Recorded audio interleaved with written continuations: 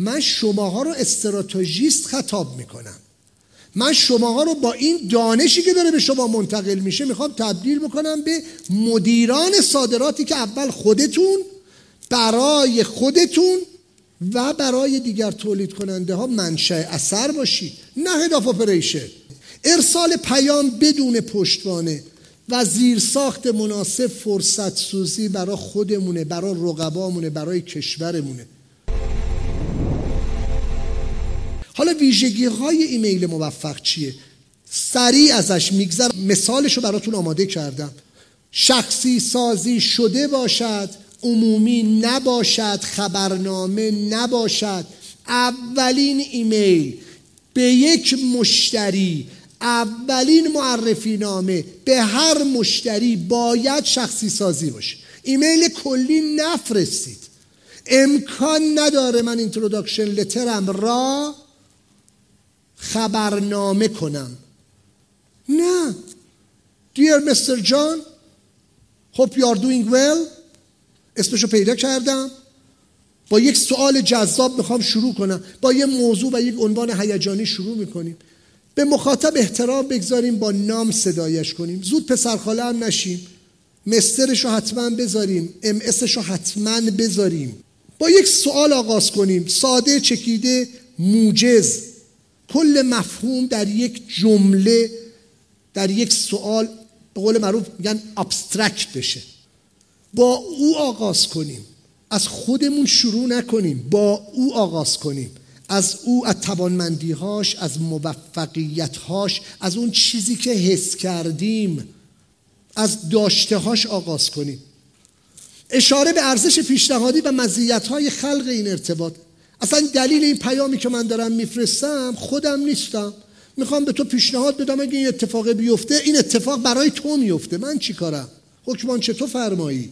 سپس معرفی ساده خود و سازمان خود. پس از اون شروع میکنیم، از مزیت ایجاد این ارتباط شروع میکنیم، بعد به خودمون میرسیم. زیرکانه از خودمون میگیم، از قدرتمون میگیم، از توانمندی هامون میگیم، از زنجیره تأمین امن خودمون میگیم. خلق یک تاریخچه یا از سازمان یا از خودمون یا از مبدأ تولیدمون. تکرار میکنم، تو به قدمت فعالیت‌های اون اشاره کن، برای خودت تاریخ بساز. تو مگه همون شرکتی نیستی که 20 سال پیش تو فلان نمایشگاه بودی؟ اون که نمیدونه تو رفتی سرچ کردی. پس تو هم 20 سال قدمت داری تو ذهنشا. ببین ایناست که جذاب میکنه مکاتبه رو.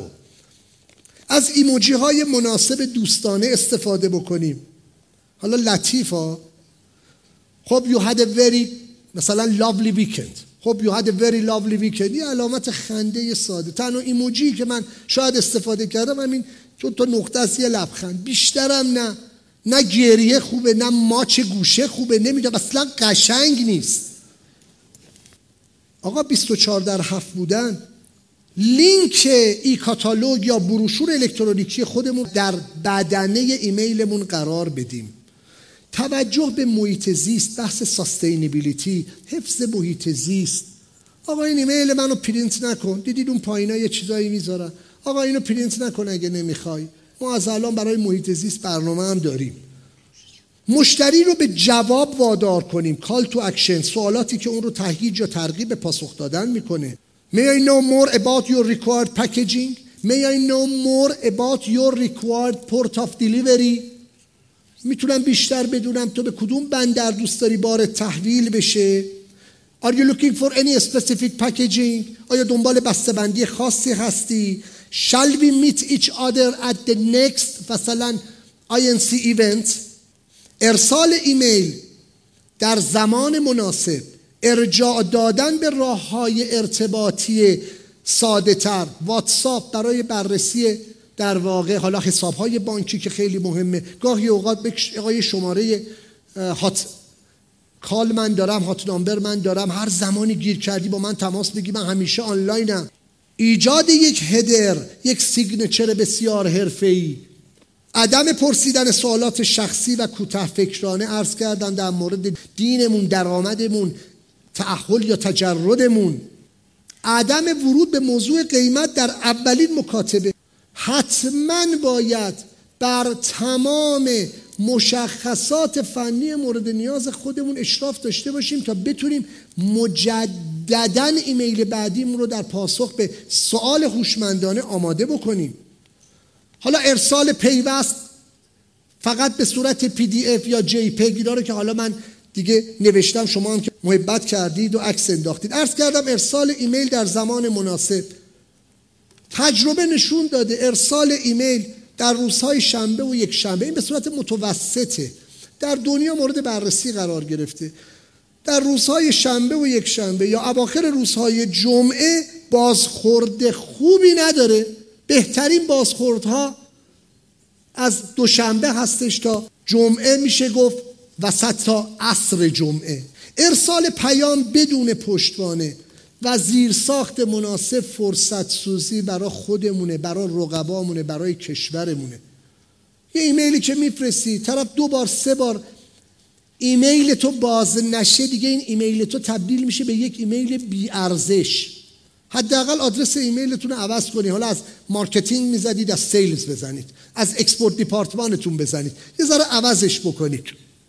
میخوام یه مثال بزنم، مثال رو احساس کنید. من میخوام یه اینتروداکشن لتر بفرستم.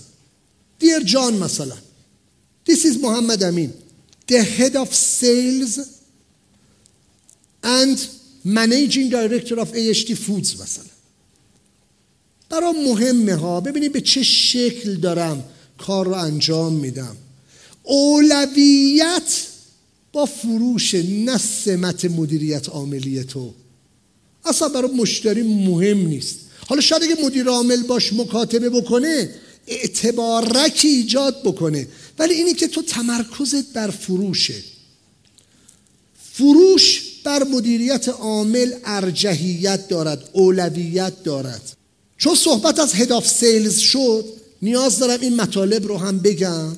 حداقل سمت‌ها رو بدونیم در ارسال یک ایمیل باید به چه سمت‌هایی توجه داشته باشیم. عرض کردم در تجارت نوین مدیریت از سرمایه گذاری جداست. مدیریت، اجرا، نظارت. وقتی صحبت از مدیر میشه، مدیر یعنی تصمیم ساز، مدیر یعنی استراتژی، مدیر یعنی وسعت دید، مدیر یعنی حل المسائل، مدیر یعنی صاحب سبک، مدیر یعنی راهگشا. داری مدیریت میکنی، داری اداره میکنی. پس از عبارتها هوشمندانه استفاده کنیم. وقتی من میگم هد آف سیلز، وقتی منی که خودم 25 سال دارم کار صادرات حداقل انجام میدم، میام این سمت رو به رخ بازار میکشم، یعنی من یک تیم فروش دارم. حتی اگه من یه نفر باشم، هد آف سیلز، من سر تیم فروشم هستم. این هد آف سیلز رو خیلی من دوست دارم. سیلز منیجر، مدیر فروش، میتونه داخل مجموعه تو باشه، خارج از مجموعه تو میتونید استخدام بکنید. قرار نیست سهامداران حتما یه سری سمت‌هایی براشون تعریف بشه. تازه شما میتونید یه نفر باشی، 4 تا آدرس ایمیل داشته باشی، تازه هی هم به خودت ارجاع بدی. سیلز منیجر، منیجینگ دایرکتور، مدیر عامل، شخصیت حقوقی، میتونه سهامدار مجموعت نباشه ولی صاحب امضا باشه، چون تصمیم ساز. مدیر عامل در دنیا تصمیم ساز است و میتواند صاحب امضا هم باشد.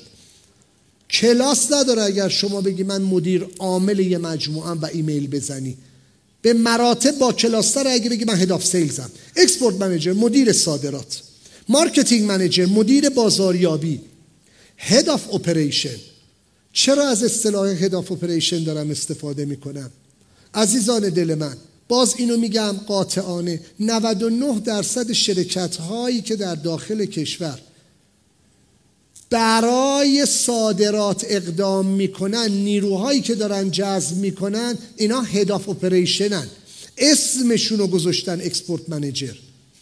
هد آف اپریشن یعنی فقط میدونه کالا رو از اینجا که بگیری کجا بارگیری بکنی، کجا نمیدونم تو کدوم کانتینر سوار بکنی، تعامل با شرکت‌های هم، بعد حمل میکنیم اسناد میزنن. اغلب این عزیزان هد آف اپریشنن. نمیگم بده ها، خیلی هم خوبه، ولی اکسپورت منیجر نیستن، استراتژیست نیستن. من شماها رو استراتژیست خطاب میکنم. من شماها رو با این دانشی که داره به شما منتقل میشه میخوام تبدیل بکنم به مدیران صادراتی که اول خودتون، برای خودتون و برای دیگر تولید کننده ها منشأ اثر باشید، نه هد آف اپریشن. هد آف اپریشن کاری نداره، یه دوره یه هفته‌ای تو میتونی بهترین هد آف اپریشن بشی. و سی ای او و پرزیدنت، رئیس هیئت مدیره پرزیدنت، باز اون هم برای مدل‌های بازاریابی ارسال ایمیل‌ها جذابیت نداره، آخرین تصمیم مال پرزیدنته. ما چف اگزیکیوتیو منیجر داریم، مدیر ارشد اجرایی داریم، چف اگزیکیوتیو آفیسر داریم، سی ای او داریم. باز بد نیست، باز اگر هد آف سیلز نخواستید بذارید چف اگزیکیوتیو آفیسر باز جذابتره، مدیر ارشد اجرایی. و پرزیدنت که رئیس هیئت مدیره است. و اینها رو خواستم شماها بدونید. پس استفاده از سمت‌ها فخر فروشی نیست، یه اتیکت سازمانیه. تو نمیتونی بگی من منیجینگ دایرکتورم بعد وقتی میگه قیمت چند 2 روز تحمل بکنی، نمیتونی، مسخره است. برای همین میگم به اسم مدیران فروش ورود کنید. چرا؟ چون اگه نخواستیدم قیمت بدید یا به دلایلی دست خواستید بکنید، میگید مثلا به این دلیل من نتونسته بودم آخرین قیمت رو از بخش حمل و نقلم بگیرم. مدیر عاملی باید همه چیز رو آردی داشته باشد، نمیتونید دست کنید. لذا از سمت مدیر عامل در مکاتباتتون، از سمت پرزیدنت در مکاتباتتون ترجیحاً استفاده نکنید. I have visited your engaging website. داریم از اون شروع میکنیم.